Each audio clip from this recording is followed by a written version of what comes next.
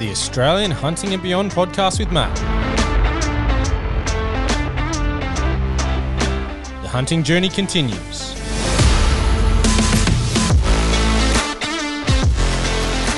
Let's get into it.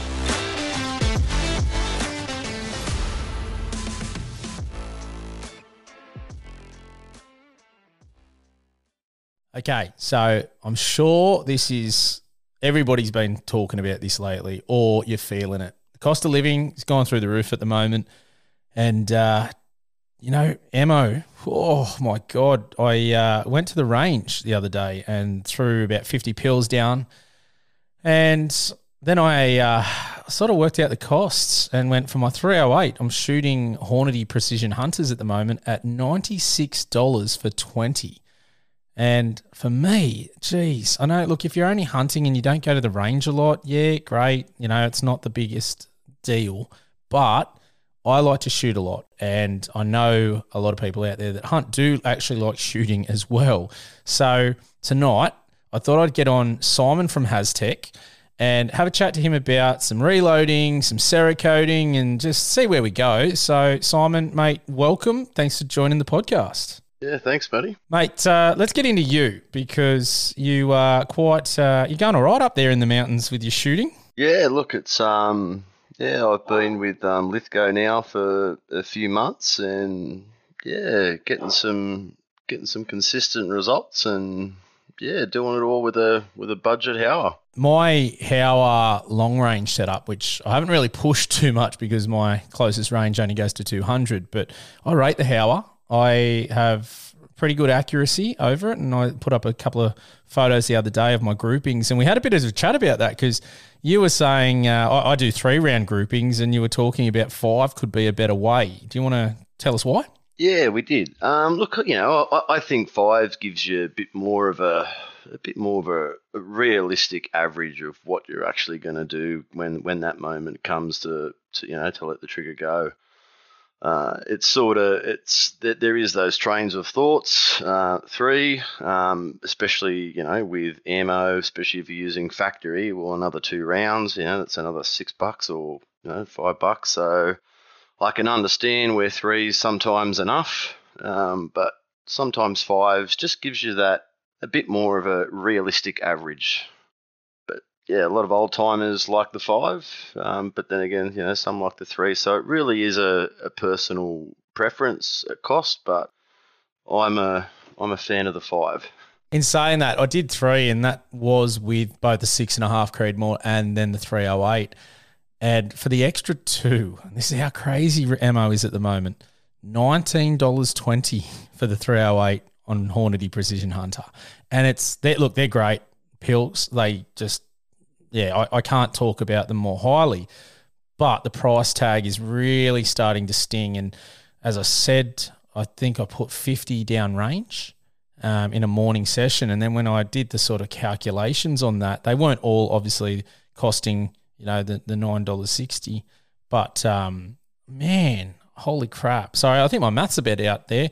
The $4.80 a pill. So apologies, $4.80 a pill. That's lucky I'm not lucky I don't do a job with maths. So, yeah, we're still talking big numbers here. And for me, one of the things is how do we get around that but shoot accurately? And so I started to dip my sort of little toe into the reloading. That's how we started, I guess, chatting a little bit and said, well, what is the benefit to reloading? What are some of the things? Because you've won a couple of tournaments up there. So who better to talk to than someone that's, doing pretty good as an up-and-comer?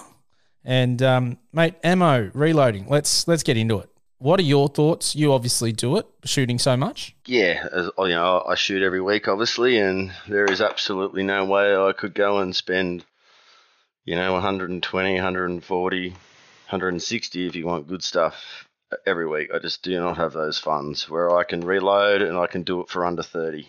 So, with reloading, yes, the initial outset or outlay, I suppose, is quite expensive. You need a press, you need your dies. But once you've got it, you can, if you shoot a lot, obviously, someone like myself that shoots weekly, you're before 6 months, before your first 6 months, you're ahead. Once you buy all your gear, you need to reload. Yeah. So it's just, and then it's just, buy once, cry once. I think it's probably one of the best things to think of when it comes to reloading. You can get some cheap stuff, and you can get some stuff that you'll buy once and you won't buy again. This day and era, it's very, very hard. For instance, like just a standard press. I run the RCBS Rock Chucker. I think they're about 600 maybe. I'd have to. No, I think you're pretty right. I think I looked at them. They're about 680, 690. Now that's just for the press. Obviously, RCBS do the kits as well. They have a few cheaper ones, but I mean the full kits are still they're still pushing, $900, $1,000. And even that, you don't have everything that you need. Whereas Hornady do some kits, and Lee do some kits as well. I mean, Lee probably, their start-off kit, oh, mate, you can probably be up and running for $600 with Lee. And that's with I think they come with a trickler, just a cheap, lightweight powder measurer or powder thrower. You got a press. So, yeah, it's really... you can go so many different ways with what you go with. I mean, I don't even have a powder thrower at the moment. I use a spoon. I literally sit there with the scale, and it can be tedious, but I've chucked some spoons in there and they've been spot on. So, and it happens more. You get a bit of a gauge, you eye it and think, oh, that's going to be pretty close. And yeah, I've had a few that just bang, 45 grains. Thanks for coming. But yeah, it's so. Eventually, yes, but again, I go off that buy once, cry once. I know what I want to get, but the one I want's about $400. So I'm happy just to persevere with what I've got now, and that'll be down the track. And that's the beautiful thing with reloading. You can, you can buy cheap stuff if you want, and you can either pass it on to a friend, because some people are extremely passionate with reloading. I know, like, I can speak for myself. It's almost like therapy. I can sit there and, clean up brass, size brass, load them, and it's peaceful. I'm sure there's people that are time poor and don't really have that option too. But I do feel it's getting onto the cost of factory stuff. People that don't shoot often, a few boxes, it's okay. But if you're doing it every week or, once a fortnight, it's a lot of money, especially when you add everything else up, petrol to get there, range fees. We went down to St Mary's, and I think it cost you, non-members, you basically get a little bit of change out of $50, and that's just to shoot there. It goes to 50 yards, so it's good for 22s, obviously, and handguns, and big guns it's all right too, but it's 50 yards, you know what I mean? It's not any big distance. Yeah.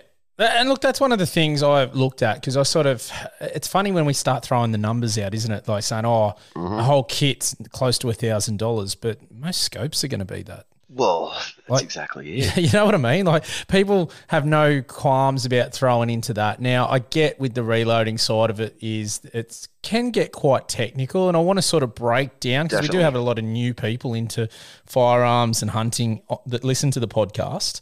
So I sort of want to get down into all the different sort of components and how hard it is to sort of put it all together, and, throwing some terminology out. I know you were throwing out before, like how many grains go into the bullet. And for someone that can be sort of a little bit of daunting, if I've got a couple of mates that are just getting into hunting, they're really fresh. Hearing about this is probably going to be sort of like, whoa, what's going on? What's a grain? So yeah. Can we unpack what not the full process, because, there's a million YouTube videos out there. I don't want to go into that much detail, but what are the different components, and, how hard is it to get sort of going up and running into, being able to set up, reload, and be confident and safe? I think just that last few notes, Matty, are probably the best thing and the biggest thing to highlight: confidence and safe. When you're playing with powders and stuff, it can be dangerous if you don't want to be on the beers if you're learning how to do it. You really need to be switched on, because I guess it's happened to lots of people, and it's even happened to me. You've gone on the mound, you've fired, bullet didn't go, and you think obviously you think it's a hang fire miss, so you basically wait your 30 seconds, round doesn't go. Stupid me, didn't put any powder in there. And basically what can happen if you don't have any powder in there, the primer can still ignite and it can jam the bullet up the barrel. And then, a lot of the times, I guess it's all caliber too. So if that happens in a 223, being that there's not a great deal of recoil, someone who's not experienced, if that happens, they're just going to chamber another round, aren't they? And they've already got a pill. It's halfway at the just past, in this first part of the barrel. So it can really be, it can be a worry. And I think, it does. You need to err on the side of caution with it. But within saying that, I guess that's all the negative sides of reloading. The benefits are huge. We have cost factor. As I said before, 30 cal stuff, I can do 2 details with some siders, so what's that? That's 12. It's about 24 rounds. Do it for under $30. So compared to your 96, that's a big saving. And if you throw, if you're going down there and spending a couple of hours at the range, geez, you're almost paying 20% off the press. Straight up, aren't you? In one shooting session. 100%, and that's why I said that's 6 months. It can only take. It doesn't need to take long to pay that up to make it up. So and look, I think for new guys too, and even myself, I just think taking away from firearms, just anything in general, YouTube is brilliant at times, mate.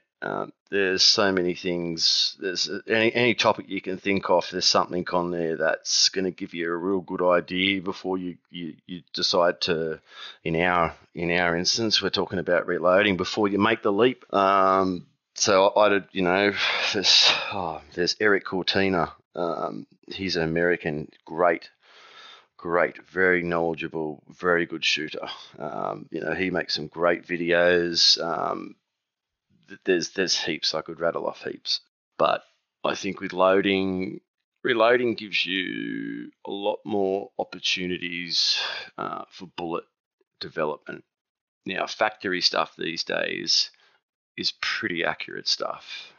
It's good stuff. With the reloading, you can make your group smaller. You have powder options to try, faster burning powder, slower burning powder. You also have the option of seeding your bullets at different depths, and that's I've been doing that. I started reloading pretty much straight away. I've had obviously fired plenty of rounds in the army, but when I got into shooting, but I got straight into reloading straight away because I knew that it's not feasible for me to go and spend that every week. So it was my only way of really doing it. And I'm hooked on it, mate. Absolutely love it. I've tried with my rifle. I've tried loads, jammed on the lands, 5 thou, 10 thou, 20 thou, 30 thou, 40, 50, even 60 thou off the lands. And I've been doing development with 2208 powder and 2206H. I think with the 06H powder, I'm running about 43.5 grains at the moment, and with 2208, it's about 45, and I'm usually pushing 155s or 168 grains.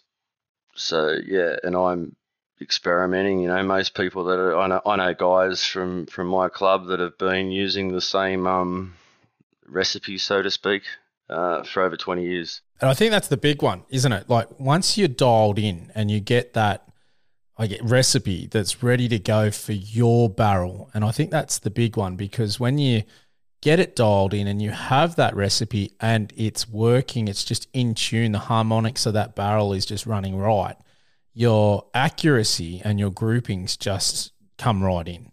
And you can't do that with factory ammo. No, look, that's just one of the benefits. But I think too another big a big thing too, like just talking on while we're on barrels. Obviously, there's different twist rates, so the lower the twist number, it's a faster moving bullet. For instance, 308s, they're generally a 1 in 10 or a 1 in 11 twist.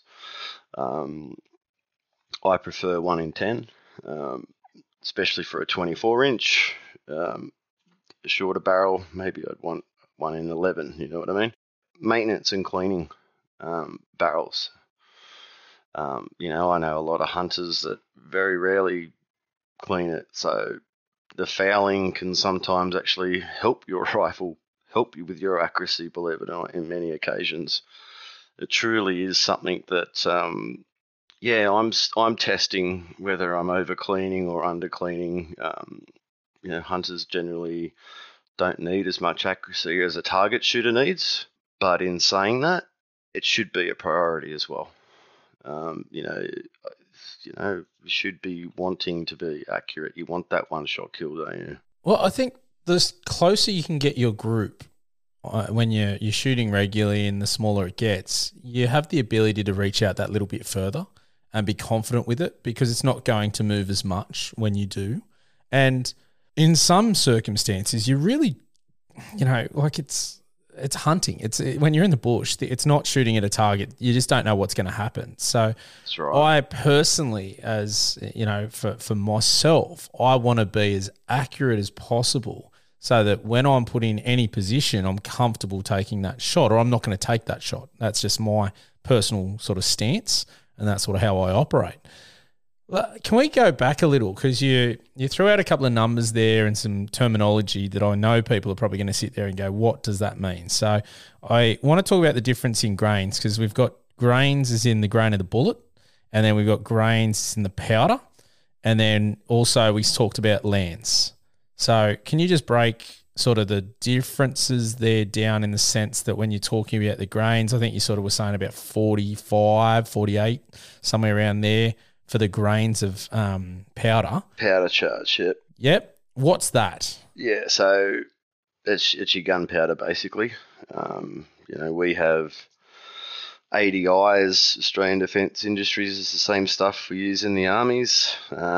Use their brass as well, and I actually use their brass now as in the civvy world, and it's good shit. So yeah, with powders, there's quite a few types. And the good thing and this is a good thing for some of the guys too, like you watch anything on YouTube, like i.e. Ultimate Reloader or Eric Cortina or anything, and they'll talk about powders like Varget. We don't have Varget here, but ADI on their website, they have a cross-reference. So you think, what's Varget? What's that for? If you look up Varget on their site, it'll tell you it's 2208 powder. So you can understand what they're using to help you work out what those guys are using over there. I think ADI stuff's good quality powder. Some of the American powders I've heard some bad stuff about. I've only ever used ADI stuff. And I think everyone from my club, we all run ADI, and I think every other hunter or shooter that I know of uses ADI. So yeah, so grains, different cases obviously have different capacity to hold different amounts of powder. You got to be pretty switched on with powder too, because as I said before, like there's black powder, there's fast burning powder, there's slow burning powder. If you put the wrong powder in, it can be pretty dangerous too. So it's to be respected when you're playing with that stuff. You can't get, so as far as projectiles and brass, we can get them posted all throughout the country, not a problem, but powders and primers, primers will be a funny one to talk about when we get to it, if there is any in the country. they're dangerous goods. So you got to go pick it up yourself, or get a mate to pick it up for you who has a license. So yeah, grains. That's obviously for reloading. We need our brass, we need powder, we need projectiles, as you said before, Maddie. They're in grains as well. So depending on the caliber, depending on how much, for instance, you can't just put like a 200 grain pill in something that's not designed to take that pill. That's why you'll find there's certain there's a bottom and a ceiling point for what grain bullets you can get for a specific, like a caliber, for instance, 30 cal, etc. And I think you can get those reloading books. There's quite a lot of information in there, and we might touch on that. But before we move on to there, one thing I did mention, we just touched on it for a second, is primers. This is the only issue with reloading. Primers have been a pain in the butt to get for probably about 2 years now. Now, there is stock coming in, but it goes pretty darn quick. Members of, for instance, New South Wales Rifle Association, they will hold some powder for you against your SID number. And I think it's the same with any other. Queensland have a Q store up there, which is sort of similar to what we have there at Malabar with the New South Wales Rifle Association. There's one for South Australia. Yeah, so primers are very hard to get at the moment, and that could be especially large rifle primers. And I think with primers, right? So I'm running CCI 200s at the moment, and if I was to put, say, a gold federal match in there, I would get different results. That's just changing primers is enough to change your recipe. It sounds so technical. You'd think a primer's a primer, wouldn't you? But well, yeah, because it's just basically what's igniting and then going to set the powder off for you, to move your projectile. It's pretty much. Some primers like, for instance, CCIs, they're quite a hard primer. Some are a lot softer. So the pin obviously, strikes it a bit easier because it's not so hard. You wouldn't think all it is just, it's basically starts off there's obviously so much happening once that's ignited. There's gas pressures building. It's sent before you know it.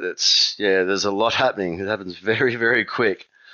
But yeah, so, one little thing like that can put it out. So basically, for instance, let's say I was shooting, weekend competition, which is what we do every Saturday.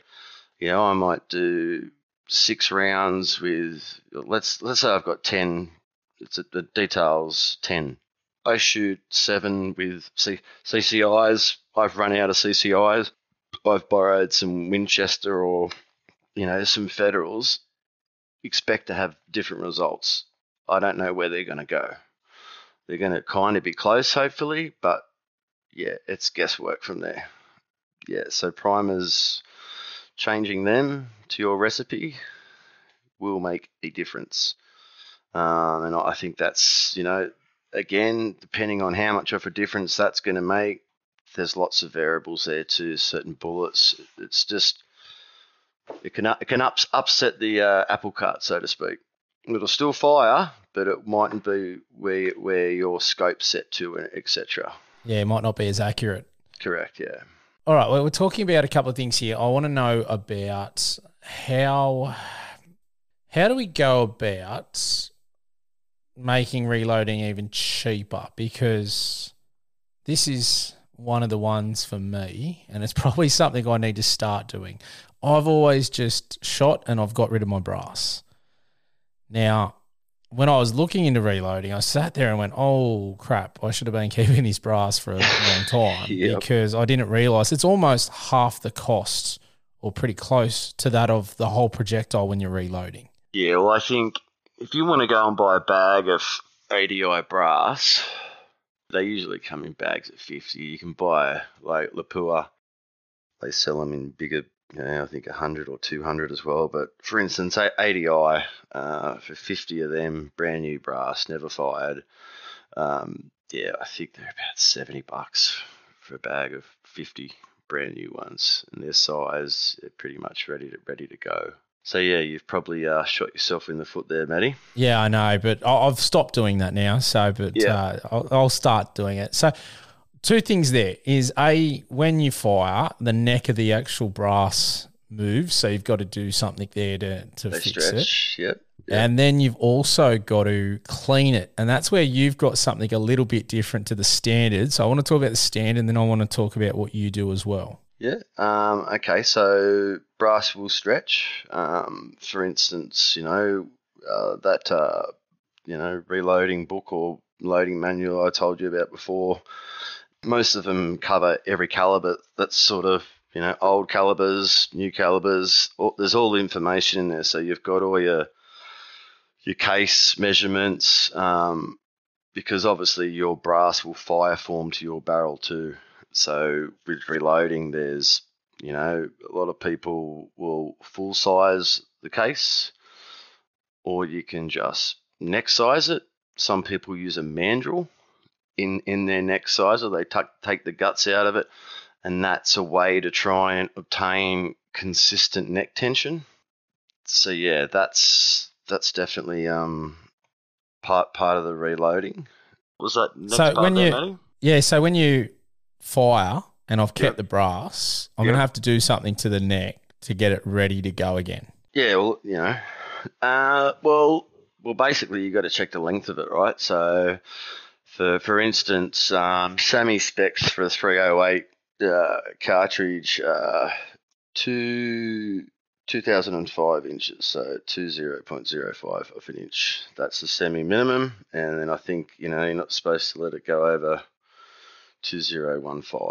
So that's what you're playing with. Some of my cases are at 2 inches, just a flat 2. I don't go any lower than that.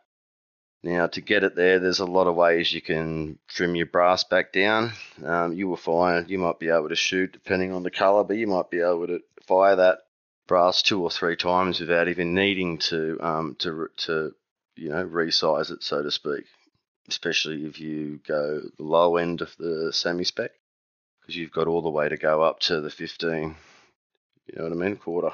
Yep. So there's a lot of ways to get your brass back to back in size in spec. You can spend as little as $25, or you can spend up to $200, $130, $400.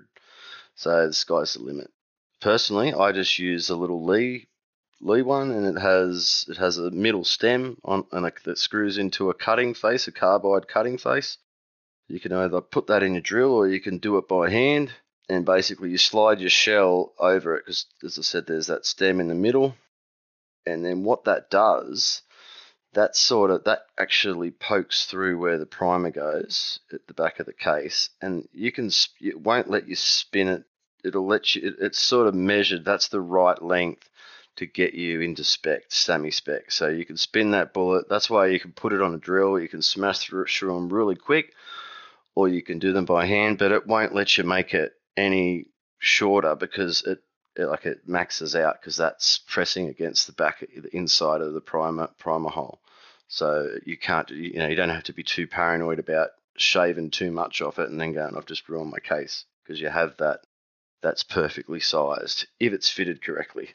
Does that mean your case, it has a shelf life? So you can only fire it, say, 10 times before it becomes too short for the caliber you're shooting? Well, it's only ever going to grow. So brass is only ever going to grow. It's not going to shrink. Even if you're shaving the neck off, it won't ever shorten, so you'll always be able to use that brass? Well, it's nothing's forever, obviously. And I think I'd say there'd be lots of people that say, look, I might only get, 10 or 20 reloads, and then I might throw them out. To me, I don't do that. I check my brass once it's cleaned. I make sure that there's no signs of stress or cracks that I can see, and if it looks okay, When it's in spec, man, I'll shoot it. I think brass preps, as obviously you've seen, I have a vapor blast cabinet now. Usually most people will clean their brass with a tumbler, whether it be with steel pins or whether it will be with corn cob. They're the general sort of normal ways to do it. I've been experimenting with doing my brass in a vapor blasting cabinet at very low pressure. It's working great and makes it very easy to clean primer pockets because they usually can be a bit of a pain in the butt to clean. They stain up pretty good. So far, I haven't had any issues. A lot of people also anneal their necks. You can buy machines and it does it for you, or you can, get the blowtorch out and you can put a bit of heat back in there to help soften them up. I haven't gone down that bag yet. Probably will, but a lot of guys I know have been shooting for a long time and they don't anneal. So Okay, that's there's interesting. a bit of a debate there. Some guys swear on it. Yeah, I've got a bit of a mentor and a few of the guys from my club, and some do, some don't. I haven't really. I'm getting pretty good shots at times, so yeah, I haven't really gone that far yet. Okay, you touched on a mentor just then. Yep. Is that probably the way to go when you're reloading? Because it does have so many sort of parameters and technical sort of specs that you've got to hit. Is it well worth getting someone that reloads and spending some time watching and learning rather than just the YouTube? Because I know YouTube's great for a lot of things and you can jump on and see it, but is it well worth having someone there that you're watching, you can throw questions at and learn from someone else? Oh, look, everyone learns different, Matty. Some people can learn from reading. Some people are hands-on. I know for myself, I'm a very hands-on person. My mentoring, he's actually taken me under his wing to give me a bit of a hand to get this target thing sorted out. But with reloading, I spent a bit of time on YouTube getting my head around things. And then, I spent maybe 2 hours over his house one afternoon and, had a bit of a mini crash course, so to speak. Lots and lots of questions. And then pretty much I was straight into it myself. So, yeah, and I've made some mistakes. Give you some instances. So I was running some 155 burger hybrids, and they're quite a long bullet. They've got a long boat tail.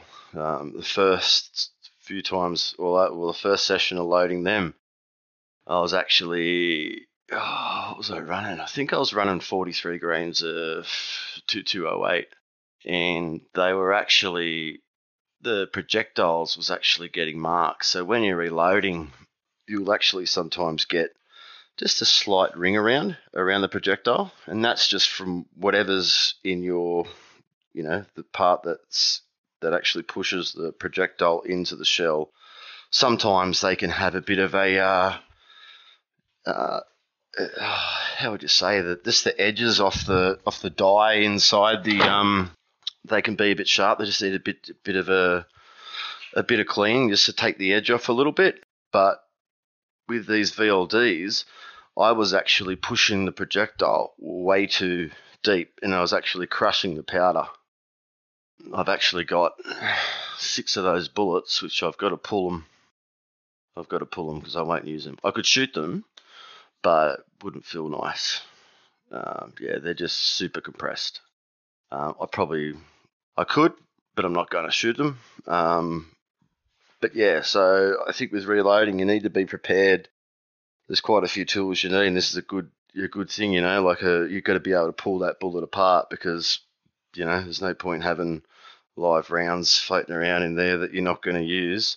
And I think there's actually 2 others from another load, and they're not because of that. They're just, I actually seated them not to what I wanted to. I wasn't concentrating. So I've got about 8 bullets I need to pull. I don't exactly know. I can't 100% guarantee what powder's in there. So whatever powder's in all those bullets is going in the bin because you don't want to be mixing powders either. So you don't want to, I think it's all 028, but half of it could be 6H. It's not a good idea. Yeah, no, that makes sense. I mean, at the end of the day, safety is paramount. So big time, man. But rather be safe than sorry is always the go. All right, let's get into the Cerakote side of things, because you're a certified Cerakoter. Yep.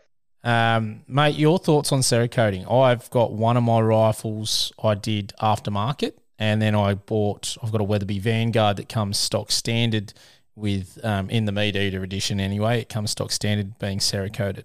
I am a massive fan. What are some of the benefits out there for our listeners to have a rifle Cerakoted? Mate, Cerakote is just, it's the guts of coatings. It is, Cerakote's an American company. As you know, a lot of the even Lithgow arms, they come out with Cerakote on a few of their models. Benefits, especially for a hunter, you don't have to worry about, getting a bit of rain in there, because bluing does wear off. This stuff is pretty darn durable. So there's quite a few series in the Cerakote range, and I've had a good experience with all of it. I've been, qualified applicator since 2018. As far as rifles, so they have three main series. So H series probably got the most amount of colours, and that's what you'll find what the factory guys use, like Lithgow, etc., Weatherby. They usually use like graphite black. That's a very common one. Armour black, which is a flat black. And they use titanium, etc. It's a very thin coating, as you might know. For the guys that don't know, it's basically you have to etch the substrate, the metal, go through a degreasing process. Before it's coated, it needs to go into the oven, and any oils that the substrate's absorbed over time, you need to soak them out. Basically, quickly give it another dust and put it in the oven. So it's oven cured. The H series, as I said, the most colours probably out of what they do would be in the H series. Now, when you look at that compared to paint, like in a scratch hardness, H series is 7 times harder than paint when it comes to a scratch hardness test. Elite series is about 9 times. And that's probably, I think they've only got about 10 colours now. That's the best they do. It's got one of my favourite blacks in it too, called E100 Blackout. It's got a real nice egg sheen on it. And then you go to C series, which is air cured. So H series and E series are both oven cured. Especially for firearms, they're good for 660 degrees, which is more than enough from what a firearm's going to ask. Where you go to the heat series, it's good for 1100, and that stuff's really good for like turbos, exhaust, engine blocks, just that type of stuff. Can use it in industrial settings as well. And then you also have the other products like the Micro Sleek. So that's really good for bolts. It's basically like a dry film Teflon paint, basically. That's oven cured as well. They also do piston coats as well, where you can do the top of pistons. And yeah, the testing I've done with that, 30 to 55 degrees difference in heat. If you put a blowtorch on the top of a piston for the same amount, one with the coating, one without, underneath where the bearings are, 30 to 50 degrees difference. So it's pretty good stuff. But yeah, like it's, there's so much test information on Cerakote's website. So they've done acid bath testing and they've compared it against bluing. There's quite a few companies that make coatings for the firearms industry. There's Cerakote, Cerakote, and I believe there's another one. And Cerakote seem to come up trump. I know the ADF, they did some testing that went for 4 years. They tested in Timor, Afghanistan, and a few other things. But yeah, they tested I did know the exact figures actually. I was speaking to him not long ago, but yeah, it was a 4-year test. The Australian Defence did it, and yeah, that's what we use. The Army use Cerakote as well. So it's quite durable, matey. Oh, I know. I love the fact. So for our listeners out there, I have a Tikka T3X in 243, and it's a stainless barrel. And I remember on a hunt down in the Snowies, it rained, and I was out there for 3 days, and it rained one night. And I don't tend to take cleaning gear away with me when I go hunting, because I tend to just do it when I get back. And when I got back, even though it was only a day after it had rained, or maybe a day and a half at best, I'd started to get those little rust spots on the barrel. Yep. And I just went, you know what? Like it's stainless, not stain proof. And that sort of made me go, you know what? I'm going to get it done. And I did that with the Tikka, so it came up good. And I just find I don't think about anything to do with the cleaning side of it as much, and I'm not worried about if it's raining. I don't care, because I know it's going to be fine. And if you grab the barrel, it's no big deal, because the oil on your hand's not going to matter. And I think that just that little bit of extra time cleaning, knowing if I drop it, and scratch it or anything like that, it's really, it's going to get beaten around being out in the bush.